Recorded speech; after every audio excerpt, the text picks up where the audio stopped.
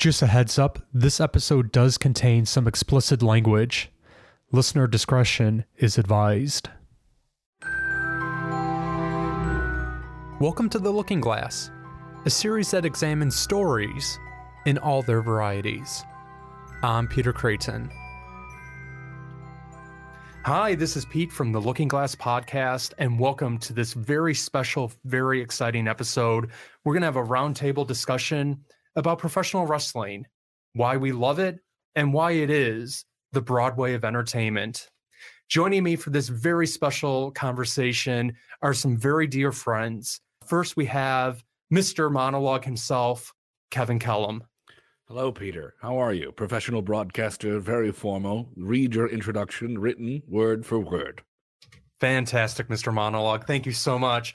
To my left of me, we have the encyclopedia of professional wrestling knowledge, the one and only Patrick Reed.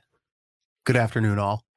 To the middle is a very special young lady who has worked with me for well over a decade, being one of the best music directors ever in the history of WXAV, and over the course of 3 years, watched every single episode of Monday Night Raw, Miss Katie Cascone.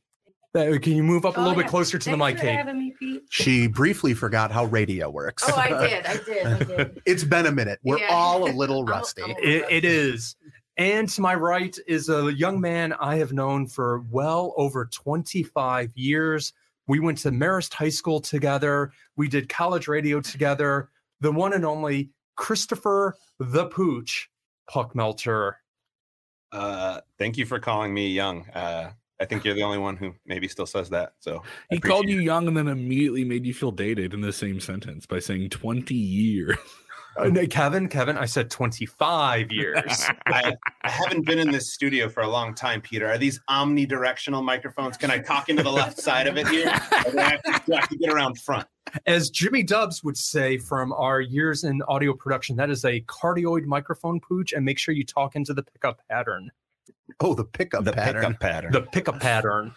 This Peter is a Piker pickup pattern. Oh, that's going to be awful to edit right there with just all that sharp P noises. Possibly. You could pick it out. Hold on. Kevin is not here, but if he can hear this, it'll be a testament to how these mic arms have always been. Let's see if they still squeak. Oh, that's pretty clean. No, someone's been greasing the mic arms in this studio. What about the studio down the hall? That one will really creak. How are we there, Peter? They are silent, and they were donated to us by the great radio station in Chicago, 93 XRT. So that's right. We're moving on up. Excuse me, you've dropped that name. This is a Rumble Radio reunion. The four of us, we used to do a pro wrestling talk show in college that we had a lot of fun with. And then we ended the show and I started doing a podcast on my own for fun. And one thing just kept popping back into my head all the time. And that was a love of professional wrestling.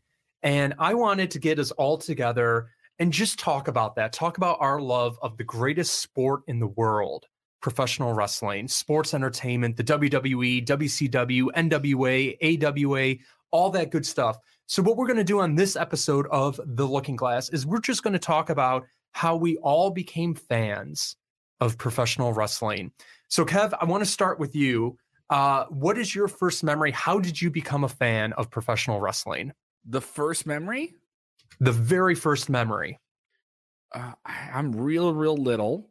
My older brother, Kieran, is riding the wave of Hulkamania in the 80s. So that's the first wrestler you kind of know if you were a little kid in the 80s. And he wasn't even a wrestler. He was kind of like a superhero that was a real person. And he felt a little bit more tangible than like comic books, which I was also into. I was like, well, he's like more of a superhero than Superman because Superman's just a drawing and a cartoon. I knew that. It wasn't like I knew wrestling wasn't a show. I kind of knew wrestling was a show, right? I had the brothers that held my eyes open to make sure I saw Hulk Hogan cut himself with a blade at WrestleMania 7 and put it in slow-mo and replay. I've told you guys that story before. So you know it's fake. You have to know it's fake, right? And I didn't mind that. I didn't care. I just thought they were more real superheroes. So I remember that. And I remember he had the Hulkamania exercise kit. and they were these like dumbbells that weren't real dumbbells that were filled with like 3 pounds of sand. James had that too, for sure. Yes, yeah, your older brother James had that, Yep. and there was a tape. There was a cassette tape, and like exercises on a poster and stuff like that. And Hulkamania was running wild in my household, and then I got way more into it than my older brother, and then I had a younger brother who was into it, and then it was like I would correlate like how I would watch television to when we couldn't get pay-per-view. So when the pay-per-views came up, I would correlate when I would watch wrestling as to when the pay-per-view came out. If 2 weeks before the pay-per-view came out, I would stop watching wrestling. It was the only thing I kept track of on a calendar was when my birthday was and when wrestling pay-per-views were. Because he forgot his own birthday and needed the calendar for it. And that is 7 minutes and 12 seconds into the podcast, and someone's getting made fun of. Oh, don't worry. Pat will get it soon enough. He'll get it soon enough. But You yeah, stop. no, it was like getting it from your brother, I think. And the same way you like fall into music is someone in your house says, listen to this, or this is what's going on, you know? Absolutely. Patrick, what is your first memory of professional wrestling? Sitting here as Kevin was talking, I'm trying to think of what my first memory is, and I honestly don't remember life without it. Because Kevin's older brother Kieran that he referenced is the same age as my brother James, so they were both like, 6-7 years old when Hulkamania was running wild, man. And I don't remember a time in my life without it. Like I distinctly remember watching WrestleMania 3 on beta that my dad had taped from somebody else's feed. I remember watching Superstars Saturday mornings at 10 o'clock every Saturday morning. Cartoons were over, wrestling came on. Yeah. And like I would always, I remember watching the end of like Child's Play 2 or Child's Play 3 on USA before it would start. And that terrified me. All American Wrestling was there too. And then on Monday nights they had Primetime Wrestling in the WWE boardroom set. That I just adored. It was everything about it captivated me. It was as Kevin said, it was a superhero comic book come to life, and it didn't matter what its theatrics were, what its authenticity was. It's a beautiful art form that captivated me, and indeed 35 years later still does. Katie. My first memory, I got into the game a little late, so it was like the Attitude Era. So I remember my first time was at a birthday party. It was like No Way Out. 1997 was the first time I've ever watched wrestling. My parents hated it, so I had to watch wrestling kind of in secret. And then my mom got mad at me because I taped over my baptism with like an Undertaker versus Kane. It was one of the matches when like the ring was on fire, and she was so pissed when she found out. So that was my fondest memory, or earliest memory of wrestling. You're more hardcore than all of us, Katie, fell right out of there. it after high school, and then got super into it. In the last probably like 5-6 years, I've watched every single thing possible on the WWE Peacock and all that. I think Katie may have just won with like the greatest story ever. That's pretty dope. That is. That's pretty dope. Yeah, it's like, hey, baptism gone, Ring of Fire, now where baptism used to be. Inferno match, baby. Yeah, so it was brain farting on me. You went with the most satanic possible wrestling presentation, from baptism to Born of Fire. At least it wasn't the Undertaker sacrificing someone and putting Steve Austin on a crucifix. Yes. On Monday Night Raw. Or trying to do the Black Wedding with Stephanie on the symbol. same crucifix. It's not a crucifix. It's a symbol. Yes, the Excuse symbol. me. My apologies. Poochie, your earliest wrestling memory. So I did a little bit of research because I knew you were going to ask us this question. So a couple days ago, I had to hit up my mom, and I was like, hey, that photo of me with the Hulk Hogan birthday cake, what year was that? What birthday? And she's like, I don't know. Like, I can't see the candle like in the photo, if it, like what age it is or whatever. I was like, flip it over, Ma. I know you adults, you write it on the back. Yeah. So sure enough, bingo, it's on the back. It was my second birthday. So basically, I mean, you're 2. So the memory's foggy other than the photograph, but I don't think you make the choice to like wrestling when you're 2. So I'm guessing it was just Hulkamania running wild. You go to the cake store for your kid, and my dad's like, oh, Hulk Hogan, people eat this stuff up. Cool. And then from there, like probably my next memory is like probably like I think we moved. I was like 5 years old, and there was like a video store right like down our block, like on the main street, like a 2-second walk from home. And I remember you telling me this. Yeah, he would take me there every weekend and Coliseum home video, and you'd get the WrestleMania 3 and the SummerSlams and WrestleFest 91. Yeah, Rampage 92 is my favorite, man. So I have to say, even though I don't necessarily think that my dad was like a big wrestling fan at the time, I think he just like knew that like Hulkamania and stuff was popular, and sort of like threw a couple of things that like my way, and I ate it up, and then all of a sudden it was like a weekend tradition, like rent a new tape until you've watched every one that the video store has, and if nothing new came out since the last time you were there, then you're gonna rent an old one. Yep. Rent them again. Yep. I'll never see Survivor Series 1991 enough, man. Arguably one of the best SummerSlams ever and Survivor Series ever. Love it. Is that Undertaker beating Hogan? That was Undertaker beating Hogan. Yeah, and the beginning of the heel turn of Shawn Michaels against Marty Jannetty. Yeah, right around there. Yes.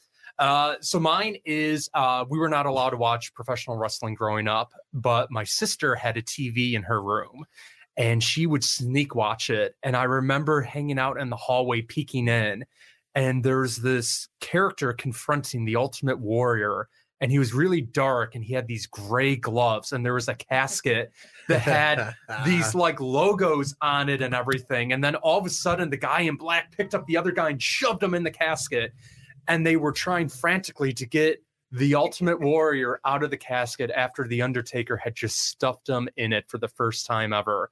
And I remember standing there going, he looks like Batman. Yes. And that's how I became a fan. And I think my mom just gave up because my dad grew up being a pro wrestling fan. And Yes, he did. we just, from there on, very similar to you, Pooch, we would go to Popcorn Video, 104th and Western, and we would rent every single wrestling tape there was. And then when we went through them all, we'd go through it all over again. And when I was a little kid, I hate getting shots at the doctor. I'd always cry. And the way my parents would bribe me not to cry is they'd go and say, if you don't cry, we'll go to the video store and you can get a wrestling tape. Yes, right. Yeah, you know what? I want to give a shout out too, since you name dropped the old video store. Mine was R&R Video. It had a railroad logo, and it was because it was owned by 2 guys named Rich and Ron. R&R Video. And I'm Facebook friends with Rich to this day. Whoa, that's awesome. So that's awesome. Yeah, he was always super cool to me and my dad, and longtime customers. So still keep in touch on Facebook, and he is an awesome dude. And I believe he is in California now, so enjoying much better weather all the time. Good for him, man. Good for him. So, I mean, there's so many different elements with pro wrestling that we can like really talk on and things like that. But outside of the action in the ring, what was it that was your favorite part of pro wrestling? Like for me, it was the action figures, like getting those Hasbro late 80s, early 90s wrestling action figures with the real wrestling action. I mean, that was like the greatest thing like in the world. Like for you, like what was like the different elements that really like captivated you all with pro wrestling? I think the thing that captivated me were the colors. Mm-hmm. Because my favorite when I was a kid was the Ultimate Warrior, and I was just like I could not turn away when he was on the screen. He was just so unbelievable. Like everybody, WrestleMania 6 is Hulk Hogan versus Ultimate Warrior, and I feel like we were certainly a house divided. Like my brother was Hulkamania all the way, and I wanted the Ultimate Warrior to win so bad. I just loved everything about the Ultimate Warrior, which is not great in 2023, but as a 3-year-old, he was larger than life. He was awesome. I had every action figure known to man. I had every magazine they had. Like you did have every action figure. I was so jealous of your action figures. Yeah, it was like, I don't know. I got them for my birthday. My parents just fueled the addiction to the highest order. I was the baby of the family. I got whatever I wanted. So that was sick. But yeah, like I just adored every aspect of it outside of the ring, outside of just like I don't know, just being able to look at these, they were real humans, you know, Mhm. like it wasn't a drawing. It was, I think Kev said that it wasn't a drawing. It was a real person. Yeah. And it just blew my little baby mind every single chance. Like one of the youngest photo that is currently on my family's refrigerator of me is of me and my Ultimate Warrior wrestling buddy. Like Yes, I had one too. I don't know where it went, but I had Warrior. Man, I can't imagine I'm more than 4 years old in it. Like it's such it's a baby picture of me, and it's right there. Like I love the Ultimate Warrior, man. Yeah. Green, that neon, his running, that music. Oh, the Oh, music is like God. perfection. It matched the character and everything. For sure. Kev, what about you? What do you feel? But like, what got you? I mean, outside I of just the used ring? the Hogan stuff, and Hogan was so, for lack of a better phrase, by today's standards, overexposed. Even by then, when it wasn't on television 3 or 4 nights a week like it is now, it was on once or twice a week, and it wasn't like. And then cable kind of really started rolling in the 90s. But it was Hogan. But then it was also like I kind of realized this as I got older that it wasn't so much the match, it was everything. It was the way you can make people react to things. I realized this, especially when I saw it live the first time, is I really liked how people reacted to something. Now that I'm involved in it as an adult, I love the pop, the reactions that people give to everything. That is the drug that people who perform in it like. That is the drug that I have now when I do like comedy stuff, is making people feel good or feel something and lose themselves in the show. And it was easy just to like turn your brain off and enjoy it. It's the ultimate escapist type stuff. You just pick, I like this guy, I don't like that guy, and I know there's a story and I know it's over the top and they're going to go out and do some insane stuff. And hopefully at the end of it, the good guy wins or the bad guy wins, but I'm still hooked. And then it also plays up those larger than life elements. But then the gravity of it now, as it evolved, it became more athletic, and you see these people do these outlandish things on paper that don't sound real, and then they do them, which you and I got to see many, many times. So it's kind of weird. It kind of grew with it, like it adapted to my tastes and preferences and stuff like that. The reactions, making a crowd lose their mind. Is awesome. Like I will never not want to see that. I will be in a wheelchair and still want to just hear people, you know? Yeah. I mean, for me, I guess it was a lot of things, you know, like the spectacle of it all, you know, as a kid, it's a lot easier to pull you into that than as an adult. The merchandising, like, you know, I had, you know, same as Pat, you know, the Wrestle Buddy. I remember having that for I don't know how many years through childhood, and even when he would get a little dingy and a little gray on his skin, he still hung around. All the toys. I remember having like the kind of like I don't know how many inch tall, like pretty massive, like King Kong Bundy, like Hulk Hogan, like the rubber. They Yeah. get scuffed on him. They would all get scuffed up all the time. Oh, They yeah. were absolutely scuffed up. Yeah. Absolutely unequivocally scuffed up. Yeah, King Kong Bundy, I think, had pen marks on his head in my For household. sure, Yeah, for sure. But there was battle. They were scars of war. Yeah. That That- has battle damage. And Yeah. then like, you know, there was like the little like thinner like rubber ones that like had like the thumb thing in the back, like stick your thumb up their butt. I had a couple of those. I don't know what those were. Those were Double LJN. rebels, dude. There you go. So LJN was just like dealing like Vandalay Industries of wrestling. They had the rubber toys of wrestling. And then of course the plastic action figures with the motion. So, you know, like they made it look good on the commercial, but it was never good at home. Like, oh yeah, you could do a body slam with Ultimate Warrior. No, it never worked that way. Like, and then the motion would get messed up, and one arm would get stuck, and the other one would fling. And So close to the real thing. It's Yeah. like being in the ring. yeah, it was a little bit far from the real thing, but nevertheless, I had the ring. I had all my guys loaded up in there. The guys. That's what I call them. Yeah, too, my They're guys. not dolls. They're not No, dolls. no, they're guys. They're my They're guys. guys. I'm playing with my Action guys. figures. Yeah, Yeah. and They were my you know, guys. little Royal Rumbles at home with my toys. You know that was the thing. I vividly remember coming up with like elaborate storylines because if you oh, bought yeah. I had notebooks full of them. Oh yeah, me too. this guy was a Full of booker. them. Pat was Yeah. writing the card with his Full of toys. them. I love Yeah. that stuff. Katie, how about for you? Outside Yeah, how about a real adults they're talking Well, about? I got into it when like the Attitude Era started, so it was just like my parents didn't want me to watch it, so it made me want to watch Hell it more. yeah. So I would like watch it in like their bedroom when they were like distracted and stuff, and then it was like, you know, like I came into wrestling when it was like the tables, ladders, and chairs Oh, matches. my. So it was like the explosions, and like just them doing the craziest things. They're kind of just like superheroes to me, So And Yeah. also like the Hardy Boys and Yeah. Edge and Christian were hot as hell too. Dudley's, oh yeah, like- yeah. But Well, as the that- Dudleys were hot, but like Jeff Hardy. Jeff Yeah. was my boy. wow. Not gonna Lita lie. at the time Yeah, too. right. Yeah. Lita was hot as hell too. Yeah. Every rock and roll girl I knew in high school, they didn't know wrestling, but they knew who Jeff Hardy was. It's true. It's true. So I got to just ask: were we all WWF growing up? Was anyone NWA, WCW at the time? So I lived and breathed WWF, but I consumed any wrestling media that I could when I was a kid.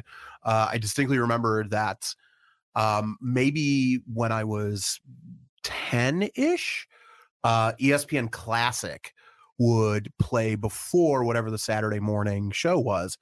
The WWF show, they would play, I don't know, NWA, AWA, whatever it was. I would consume that. Mhm. I remember WCW being a thing that happened at Saturday nights at 6:05. Like, Yeah. hey, that another show's not on now. I can watch that. Like You it turned was- me on to WCW. I didn't even know WCW existed. To me, it was only WWE.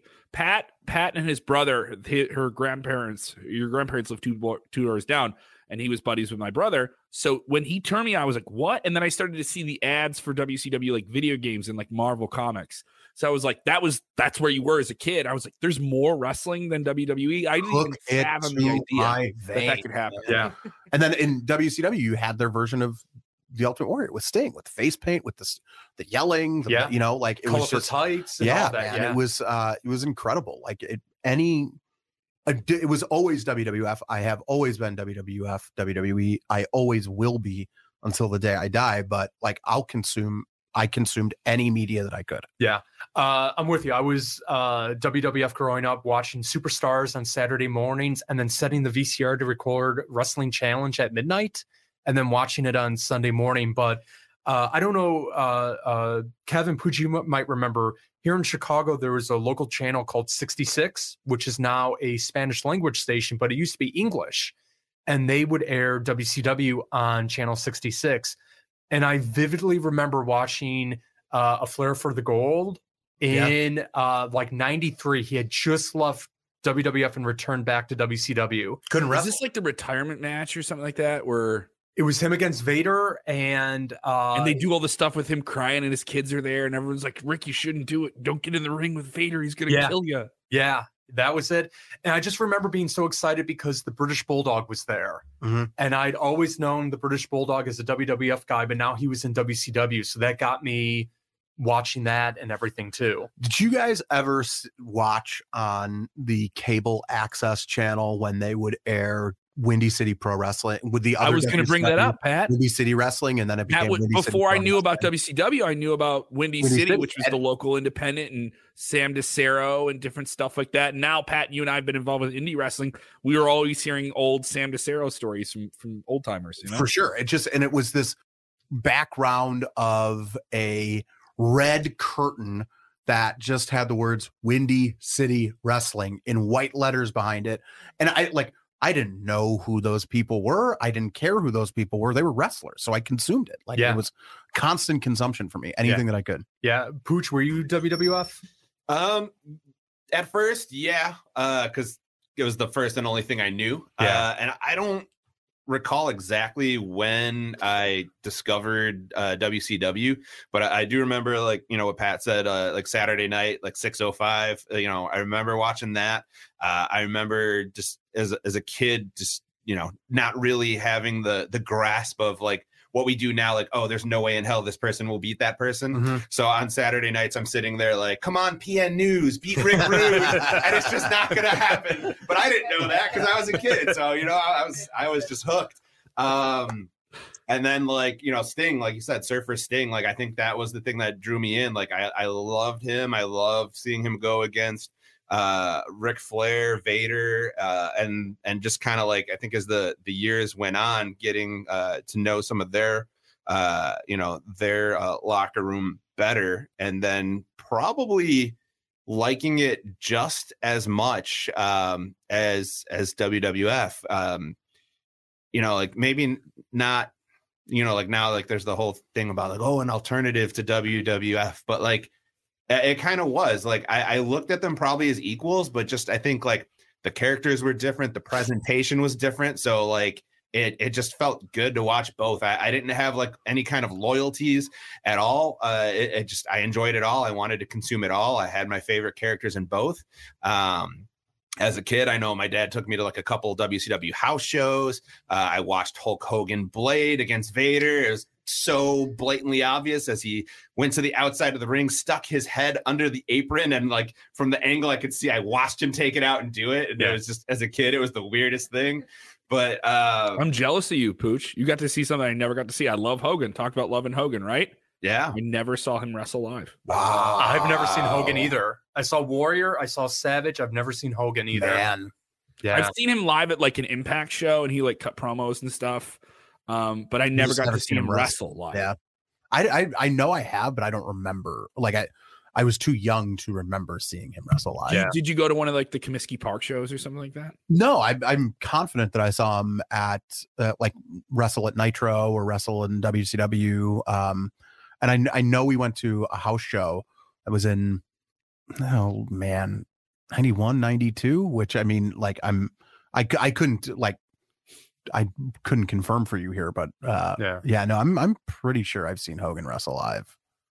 Yeah, I've seen much more wrestling as an adult than I did as a kid. And then there's so much stuff that I wish I saw that was in Chicago live that I wanted to go to, and all these different things. And I was just like, my little brother liked it, but it was clear that I liked it so much more. And for me, it was like he liked both, or he would follow it a little bit.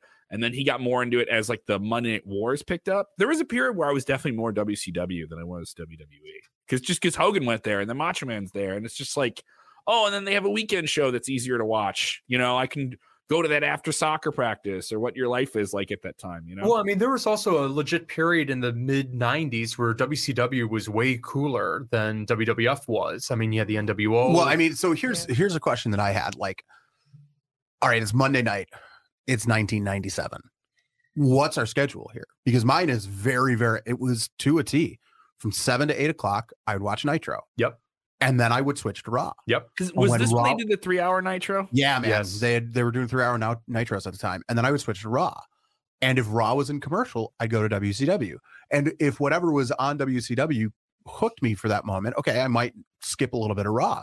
But I would always go back to Raw. Like, always go back to Raw. And I would have my Nana, who lived 2 doors down from Kevin, tape the other show. So I could watch the other show sometime that week. Like, I would almost always watch Raw, and then Nitro would be taped, so I could get that tape and do that and all that sort of stuff. Like, it was I very clearly WWF for me.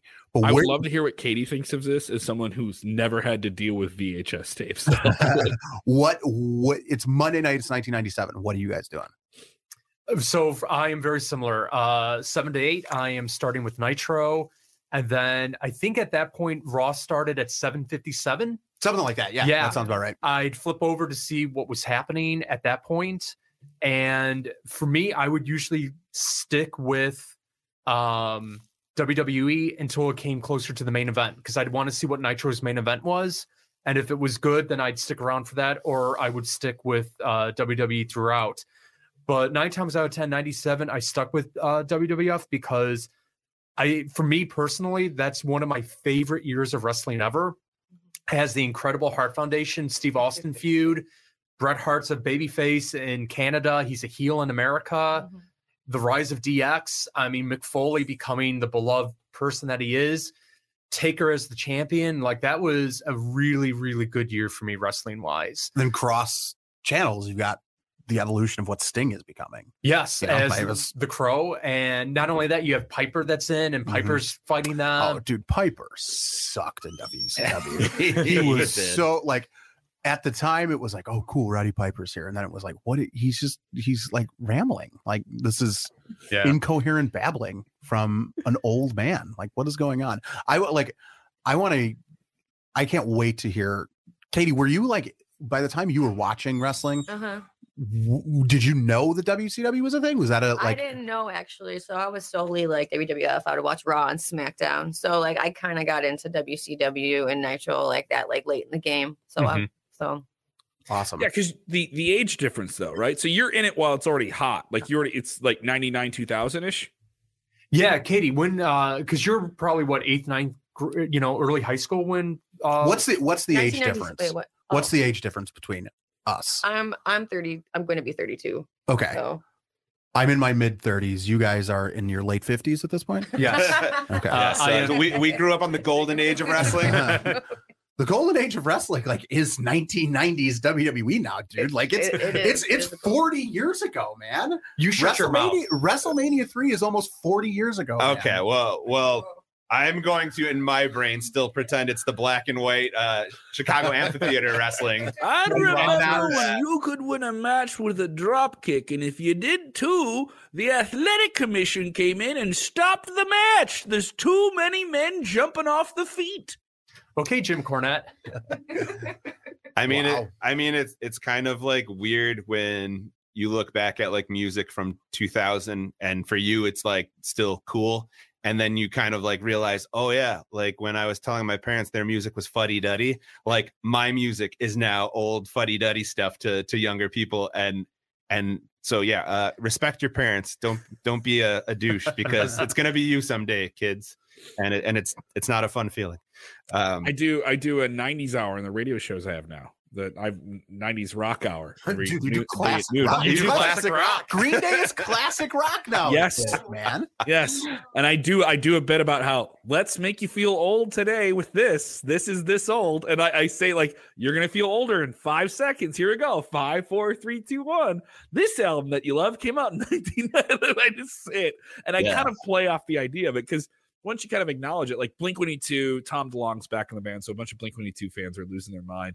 I was like, you wore Jinko jeans and Billabong t-shirts when this band came out. Now you take medication so your tummy doesn't hurt after you eat a cheeseburger. You know? Hey, dude, why don't you not shit on people with lactose intolerance? Okay, there are millions of us, and you know what?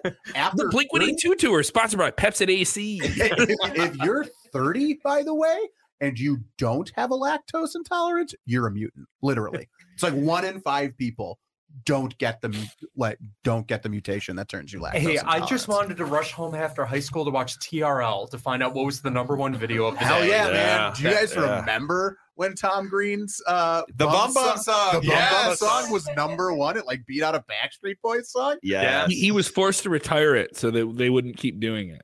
Yes, That is amazing. my bum is on the Swedish. Swedish. Oh God.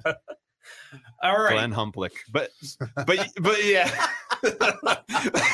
Wow, But that's anyway, an individual that I forgot existed on Earth. There you go. You know the sad thing? He was married to Drew Barrymore at one point. Tom Green. Tom Green, not yeah. Glenn Humplick. Oh no, not Glenn. Glenn Moneybags Humplick. I still have What some, a name, Humplick. really. I know. I still have, I think, some Tom Green show. Like I think I like had the VHS to DVD converter and recorded my Tom Green VHS to DVD. But no, just I bet it doesn't hold up. probably not. Doesn't hold up. Probably not. At the time, Some of it does.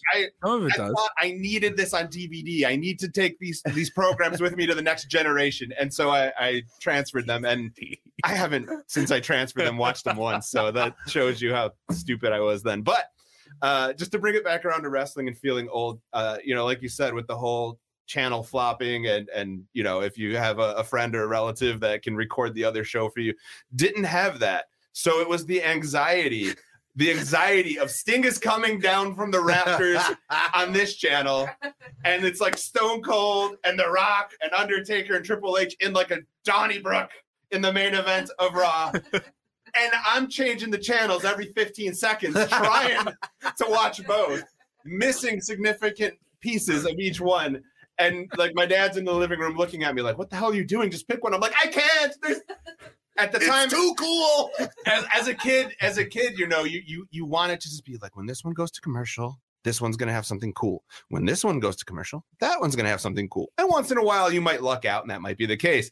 But as a kid, you don't really understand, oh, this is a ratings war. they're intentionally going to do counter programming to each other. So in this quarter, they're going to put this match or this segment on intentionally because the other show has this going on. You don't know that as a kid. You're just flipping the you know what out, and you don't understand how you're going to watch both at the same time. And I just every week stressfully tried to make the best of it, and it was just awful. And Pooch that started to go gray at like 17. right, yeah. And as Kev alluded to, the kids these days, you have DVR. You don't have to worry about VHS tapes. Kids don't use DVR now, channel dude. It's all on. Pat, you know this. I have a nephew. You have kids you work with now. They'll watch through clips. They don't even have to watch the whole show, and then maybe they'll watch the pay-per-view. Well, It's called the YouTube, guys. This is one of It's a the new things- website. When we were planning this and thinking about this, this is something that's been like on my mind a lot. And I don't know if anybody agrees with this or disagrees with it, but like in Pat Creed's life, I remember time in terms of wrestling shows. Like I remember, if you asked me, well, how old were you when you were 5? I would go WrestleMania 8. So that's 92. That's where my mind goes. And the thing that like has just messed me up to the highest degree is like thinking about something like the difference between WrestleMania 7 to WrestleMania 10, right? That's 3 years, right? As a kid, that seemed like a lifetime. In wrestling, that was a lifetime, right? Like you went from the 4th match on WrestleMania 7 being like Virgil and Ted DiBiase to the 4th match on WrestleMania 10 being a ladder match between Shawn Michaels and Razor Ramon. Like that's the level of athleticism that happened within 3 years, right? So that's 3 years in our lifetime. Yeah. Well, 3 years ago from now was WrestleMania 36 in what in the hell was that? What show was that? I don't even know what show that was. I don't know. That was the pandemic. That was the I was pandemic just gonna say, WrestleMania. to the That was empty the arena. pandemic WrestleMania. See, Like, that's why you don't holy remember. shit, guys. Like that's incredible. Like that's the difference in time. Like think of that. Like it was a lifetime between WrestleMania 7 and WrestleMania 10. And the pandemic was like, oh yeah, remember when that happened yesterday? It's just like, oh man, you know what? time else? is wild. The other thing that really like messes with my head time wise is thinking about the evolution of wrestling video games. Like I remember like playing NES like stuff where the honky tonk man's guitar was bouncing it around as a power up, and you had to go grab it. And the moves were like punch, kick. Like there was no like special moves or finishers back then, I don't think. And then you got to like N64 wrestling, which was amazing, and people still play Mercy. it. Yeah, and people still play it till today, and call like No Mercy like one of the best wrestling games of all time. And then you go through PlayStation and PlayStation 2, Xbox 360, all the way up to where you are now with the current gen systems, and it looks so damn realistic and lifelike.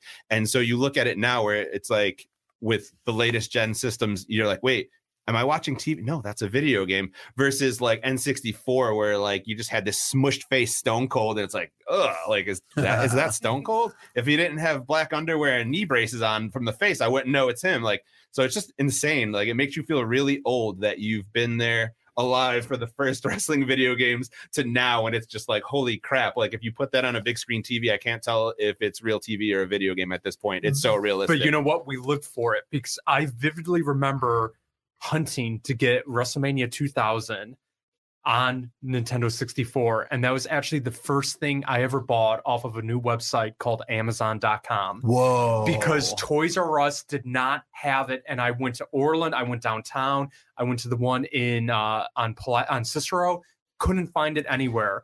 And then I remember my dad going, well, I think there's a new website called Amazon. We might want to go and check that out. Well, yeah. So if you want to know like what regret feels like as a kid and just making a poor decision, I remember being super into ECW. and they came out with their first video game, and it was out around the time that it was impossible to find WrestleMania 2000 for N64. Anarchy rules. Yes, and so I basically just gave up on, like at some point this like crazy mania for this game will die down, and eventually you can walk into a store and get it without it being a whole search, have your dad run around town with you finding somewhere where it's in stock. So then the one day I'm like, hey, I want the ECW game. I'll move off of this WrestleMania 2000 thing. You know, I'll circle back to that, but I'm in the ECW, and because they can say swear words, right? I and mean, the girls wear no clothes on the show. And at the time, I have no realization in my mind that the game is going to be directly mapped from the WWE game by like Acclaim and be the exact same game with like ECW which skins, sucks. Which sucked exactly. Yeah. So my dad, bless his heart, is goes, I'll stop at the mall at the electronics boutique for you, son, on the way home from work. And I would have ECW. So he goes up to the desk and he asks the cashier, hey, do you have that new ECW video game for PlayStation? My son's looking for it. And he goes, oh yeah. He's like, yeah, we do. He's like, but actually, he goes, like, just like an hour ago, we just got in a shipment of WrestleMania 2000 for N64. Does he have an N64? And my dad's like, yeah, I think he does. So he calls home. My mom picks up the phone and goes, hey, your dad's at the store. He wants to talk to you. Okay. And he's like, hey, so weren't you looking for that WrestleMania 2000 game? They have both. Like, what do you want? And, you know, I'm a pretty cool kid. You know, like, I'm not going to ask for both. I'm not selfish. No, Pooch. I go, oh, Dad, get me ECW Anarchy Rules. No, Pooch. I am a gosh darn moron. I really want to swear about how stupid I was, but I'll keep it PG. Pooch, it's a podcast. Dude, there's an MA thing. Gosh darn it. There's a parental advisory. There's a little E on Spotify, man. Yeah.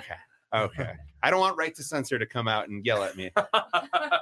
But yeah, so I chose ECW, got that game new with a nice little wrapper, and had to wait many years to then buy WrestleMania 2000 used. I'm an idiot. I think we can only say one thing to that, Pooch. And now I'm thinking of Bob Barker hosting Monday Night Raw in Chicago.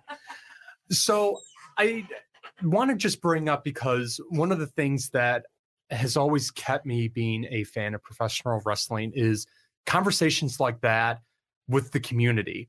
The wrestling fan community is really something special.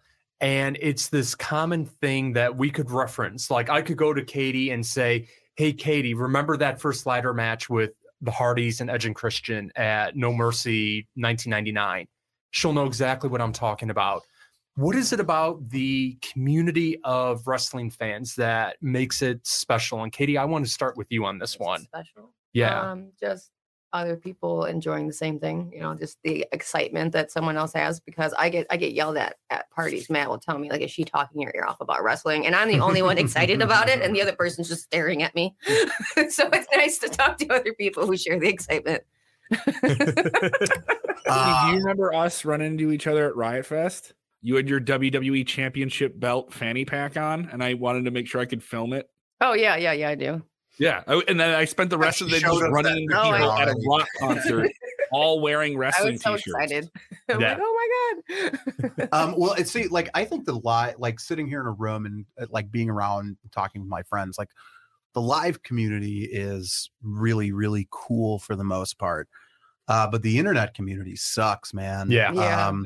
I don't have anything to do with internet wrestling, and I avoid it at all costs. I never read Squared Circle Reddit. I don't want other people's opinions on it, because everybody is just so lame, and they want to, well, it should be done this way. Why don't you just like watch what is presented to you? And if you like it, you like it. If you don't, you don't. Like, I don't go into, a movie like Avatar 2 and be like, oh, you know what they should have done? They should have done this. They should have gone this way with it. It's just like, no, I'm going to watch the art that's being presented to me. And if I like it, I'll like it. If I don't, I don't.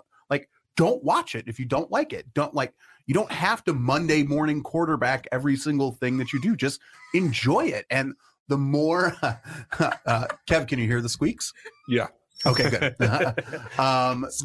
It's just like, enjoy it more. And that's why, like, Kev, I read like no wrestling websites. I don't do any of that. I just like I don't want to be sullied by that. I don't want other people's opinions to come in and ruin what I love. I'm just not interested in that, you know? Well, Pat, thank you for disparaging my life's work. I really appreciate it's just like, the news is no, great, Pat, I completely get it. No. And I say this as somebody who disparage your works life in it work now, every like chance. that I turn that passion into my job now. It's so I spend more time working in I'm so wrestling jealous than I of do in anything else that I It's thought so I'd be tight. working in.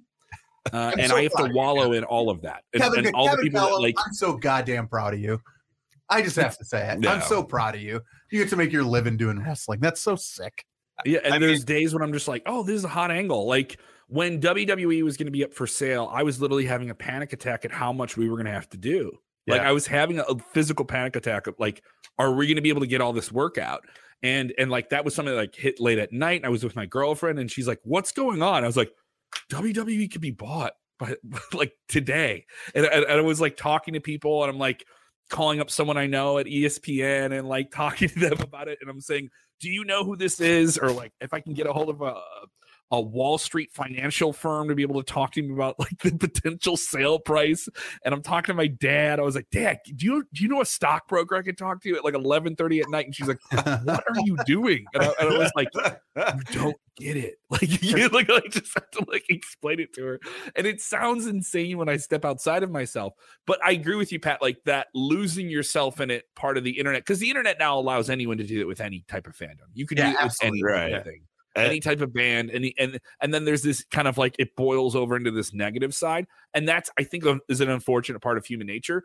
The Monday morning quarterback thing, that was something we did when we were having the podcast all the time. Absolutely. You know? Absolutely. And like that's when I had a very like toxic relationship with wrestling. Like I overthought it, and it was not something I enjoyed doing. And now I don't overthink it. It's just like I'm gonna like if it's cool, it's cool. If it's not cool, it's not cool. That's fine. And you enjoy it more. I do. I significantly enjoy wrestling more now than I ever have before in my life. Like it is purely there for my entertainment, and it is not something that I'm going to like over time. I've tried to become a much, much, much less angry person. And I'm not going to get angry because they didn't like the guy who I think should be champion isn't champion. Right. Like, you know what I mean? There's a line that I think with age you transition across. When we were younger, like very young, you're completely innocent to all that. You just, there's no prejudice against anything. You just take it in for what it is. And you loved it as a kid. Then when we're older and we're in college and we're doing a podcast about it, we had opinions and we expressed them, and they weren't always all sunshine and rainbows. Some stuff we didn't like, and it's fine to have that opinion. But I think, and Kev can attest to this probably, like not to again disparage your job, but when you have to have like an obligation to have a weekly opinion about something, it takes a little bit of the fun out of it, and it makes wrestling feel like work, which I don't want it to be. Mm-hmm. And then as I got older, I just started running out of time for shit in my life. So when I look at Twitter and I see people who like spend 8 hours of their day just slagging like down all the different federations and the products and playing like armchair like wrestling booker, I'm just like, how do you have time to do this? I watch it. If I like it, amazing. If I don't, all right. And I move on because I don't have time to stress myself out with wishing the world was different and that this happened a different way. Like, do I still have those opinions? Yes. But do I have the time to go blah, blah, blah to a bunch of strangers about it and try to convince them I'm right? No. And you're not going to get anywhere with that. People who are negative on the internet about wrestling, you're not going to like tweet back at them and they're going to have this revelation to be like, oh my God, you're so right. I'm an asshole. Like they're just going to keep doing them and you should keep doing you. And you'll be and a lot of it is other people that like feel the same way as them. So it's just like, oh, well, I'm right because I found enough people that agree with me. Right. Yeah. And I work with someone. I'll avoid it. I work with someone in the industry who certainly has that.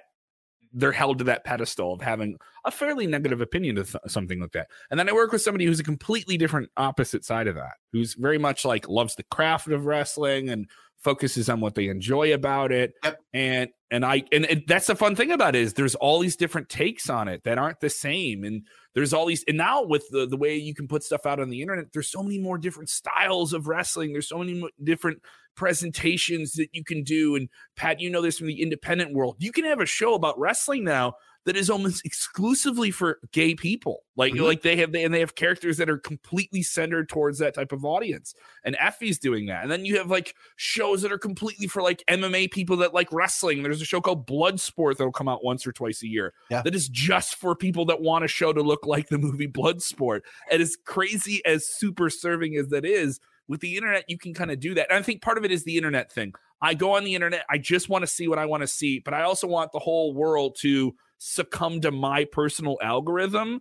And that isn't real, because when you go to a show, it's like, I know it's a 3-ring circus. I know there's going to be elephants to entertain somebody else, tigers for this person and this person. And WWE still understands that. I go to a wrestling show, I want to see a kid cheer for their favorite guy.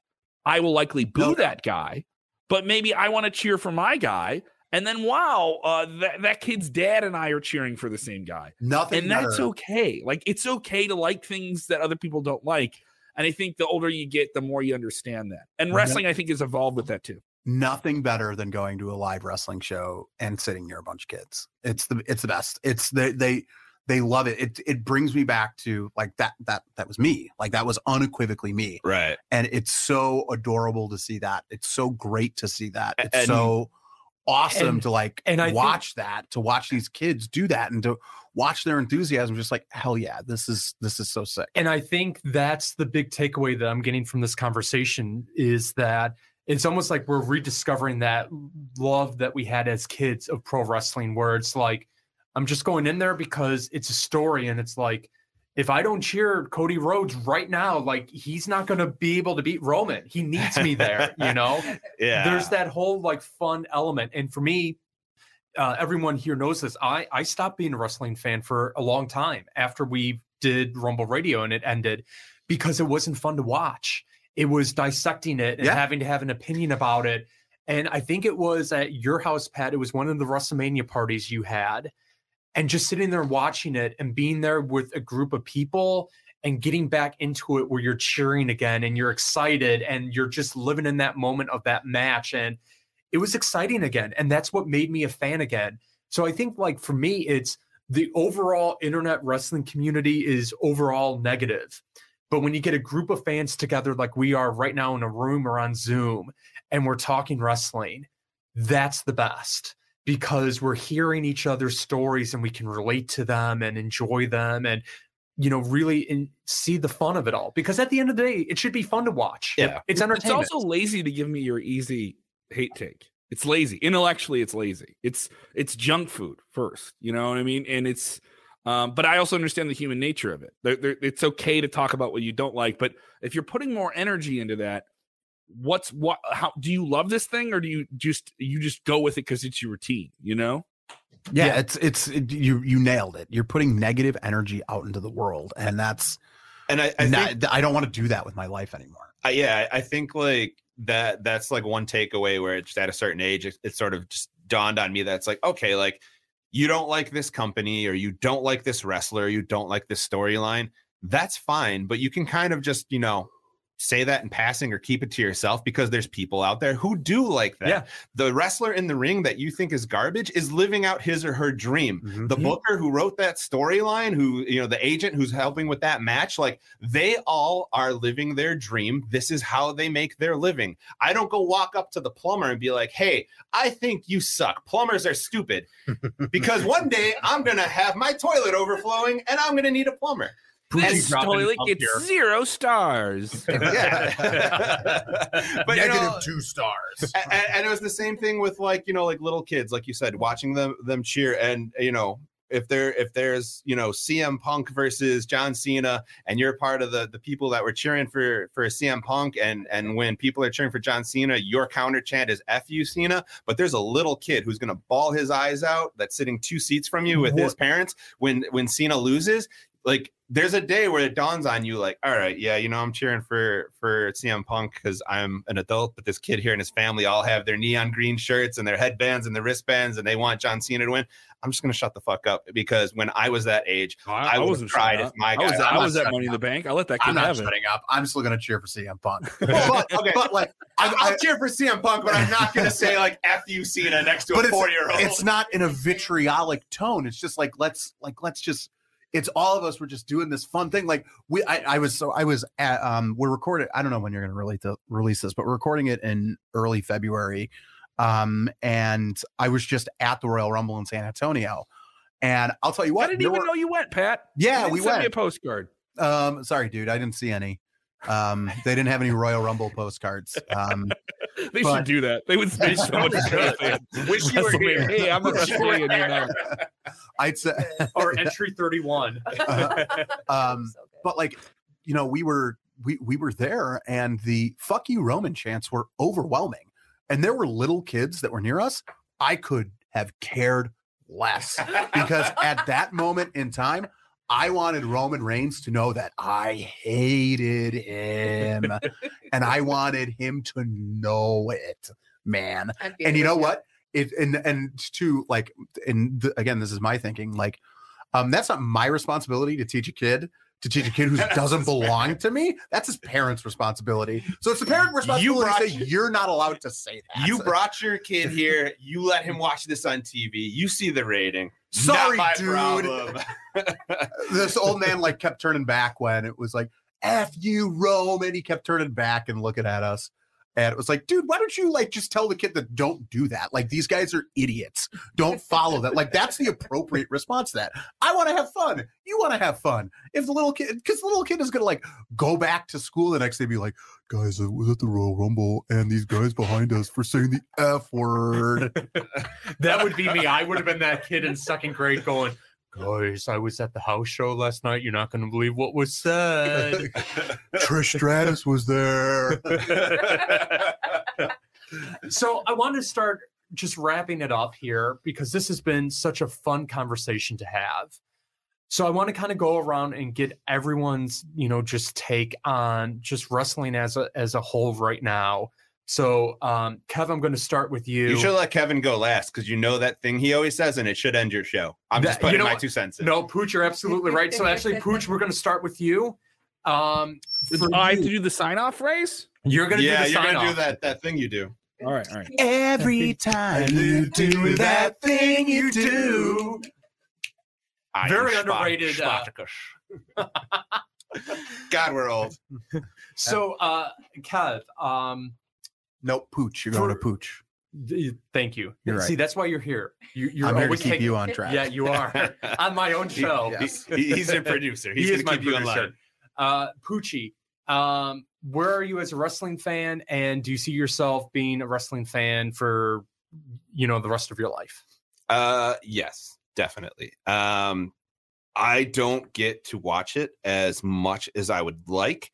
Sometimes I am relegated to, little tidbits on Facebook and Twitter and the highlights and stuff. If you talk to my girlfriend who I live with, she thinks it's stupid how much wrestling is on the DVR that I have to play catch up with. She's like, what happened? You saw it on the internet. I'm like, right, but the craft of the match itself, I don't care that I saw the highlight of the finish. I need to see the whole 15-minute match. And I don't care if I'm still watching AEW Dynamites from August of this past year. I need to watch it in its totality because I'm into it.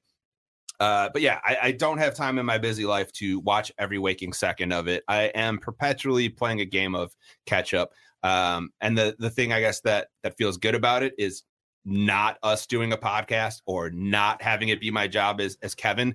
I give a little bit of self-imposed pressure to myself because I thoroughly enjoy it and I do want to catch up and I do want to watch everything live when I can. But there's not like this pressure of it feeling like a job. Like, do I want to catch up so that like I know every little iota of storyline going into the next pay-per-view? Sure, I do.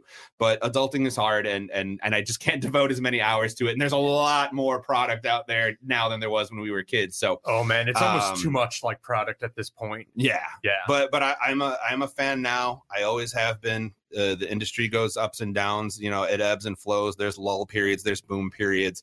But kind of like the theme of what we said, it's fun to talk about, to your friends and you make new friends through it. Like my best friend at work, it's because on the other side of a cubicle wall, I heard him say something about wrestling and I shot him a message on Teams. I'm like, did you just say? and now we're like the best friends and I'll wrestling friend? Yeah. Wrestling friend. Wrestling friend. Yeah. So, we just bonded through that and then we like each other for other things too, by Jove, but it started with wrestling. So yeah, and then, you know, this past year went to All Out AEW, strangers 2 cars over, like, you know, cooking, having beers, just walk up to us and start shooting the shit. Like, sometimes you get a weird person that walks up to you and does that, but these were cool people, and we just chit chatted, and we're like, you know, left it with like, oh man, hey, great talking to you for a little while. Hey, enjoy the show. Yeah, you too. You know, like those kind of interactions are what makes like wrestling and that community great. And for me, I think that will always be there. I will close with saying that my friend's fiance's grandfather, he's no longer with us, but when he was 80 something years old on his couch, and he was cheering for John Cena.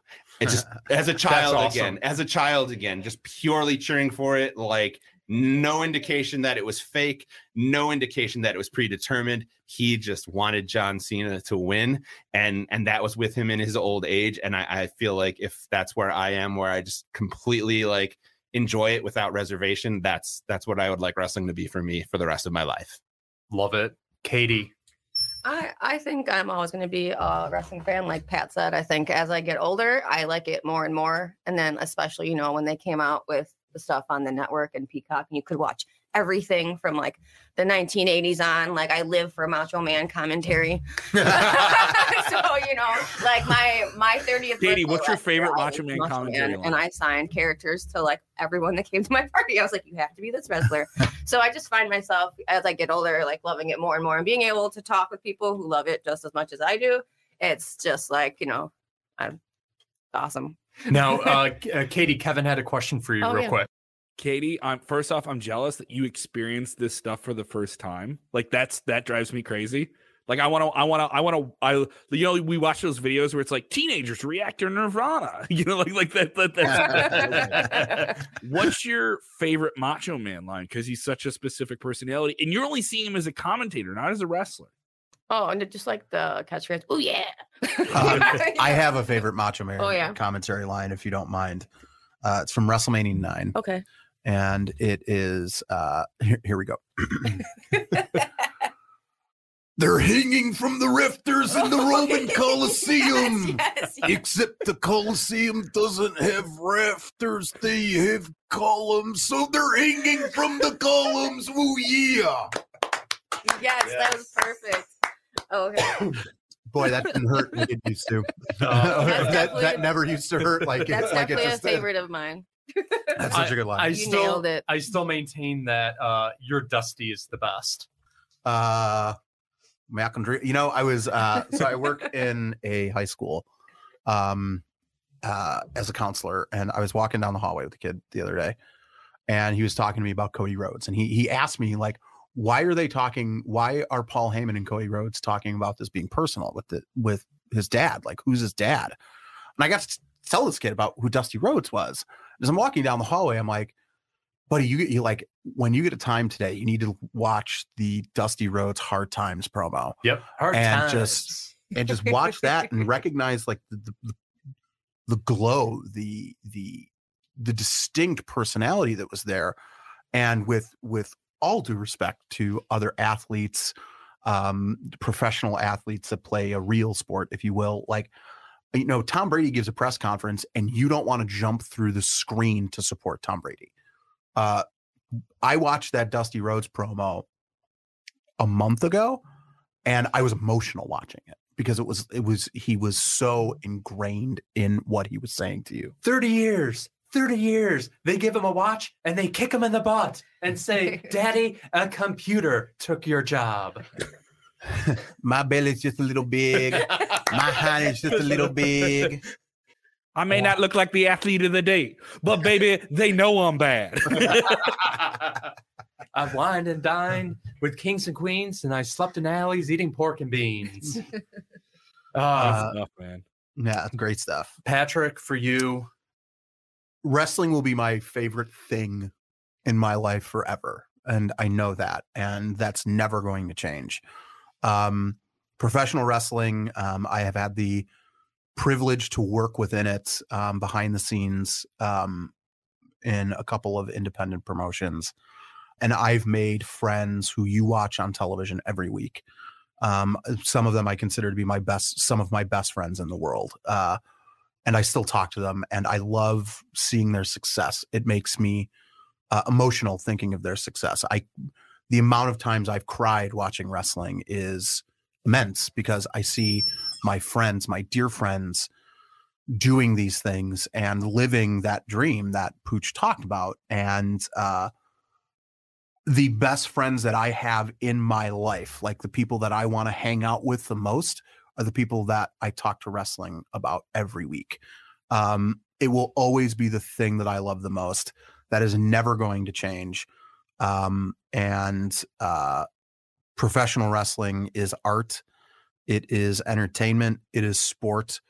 To sum up my relationship with it, it is beauty. It is happiness. It is joy. And I want it to remain that way forever. Really quickly, to not name drop all the people that you just alluded to in a blanket statement that you're friends with, that we all watch on TV. I just want to throw one out to see if we could get you on record saying something nice. Would you say that you were proud and emotional of Mia Yim? Or No, fuck. So you're going to continue to Shelton Benjamin her in public. Okay, just checking. I figured you wouldn't get it recorded and documented and published. Anything nice about Mia? Worst human being in the history of the world. All right, Kev. Close us up, button us up with this, my friend.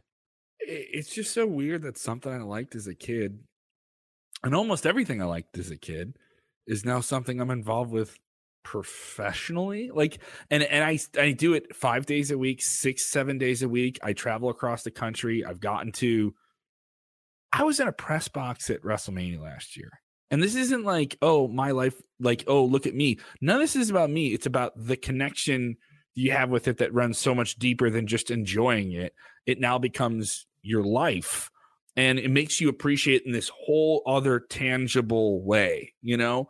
And I remember sitting in there and just being like, hey, like 10-year-old version of you would be like, this is so cool. You know, like this is like, and then, that I remember like, I went with my brother. My brother was at that one. He didn't get to come with me in the press box, but I remember we went to the Hall of Fame, and The Undertaker went in, and The Undertaker was our guy. When we were little kids, we saw Undertaker versus Undertaker. Not even the best Undertaker match, but we went to that as kids, and that was the first wrestling show we went to together as kids.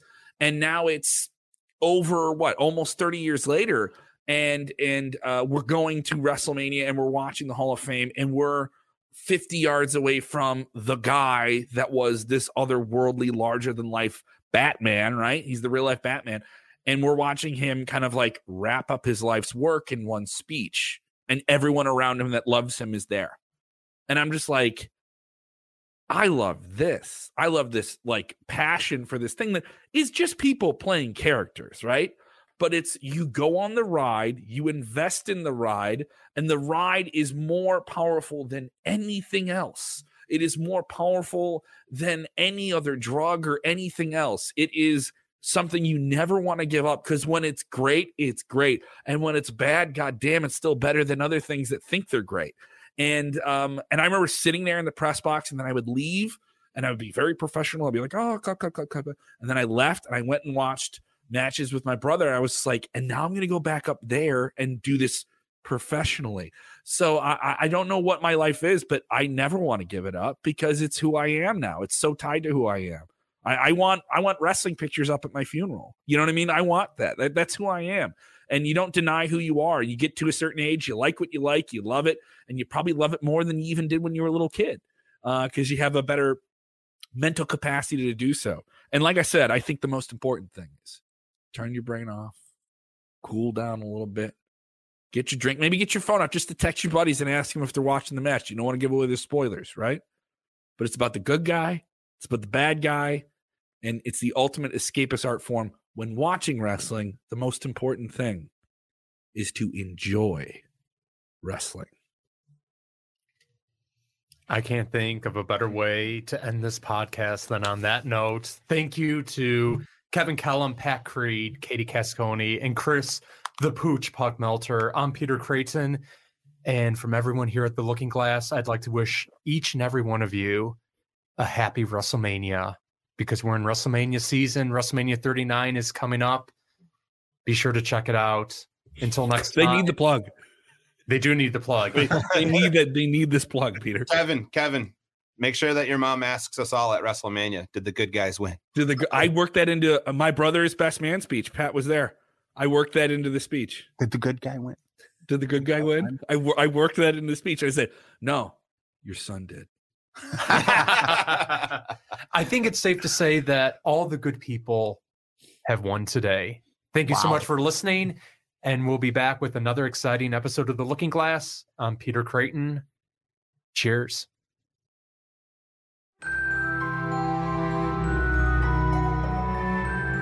The Looking Glass podcast was created by Peter Creighton and Steven Anderson. For the Love of Wrestling was written, edited, and produced by Peter Creighton. Special thanks go out to Katie Cascone, Christopher Pooch Puckmelter, Pat Creed, and Kevin Kellum.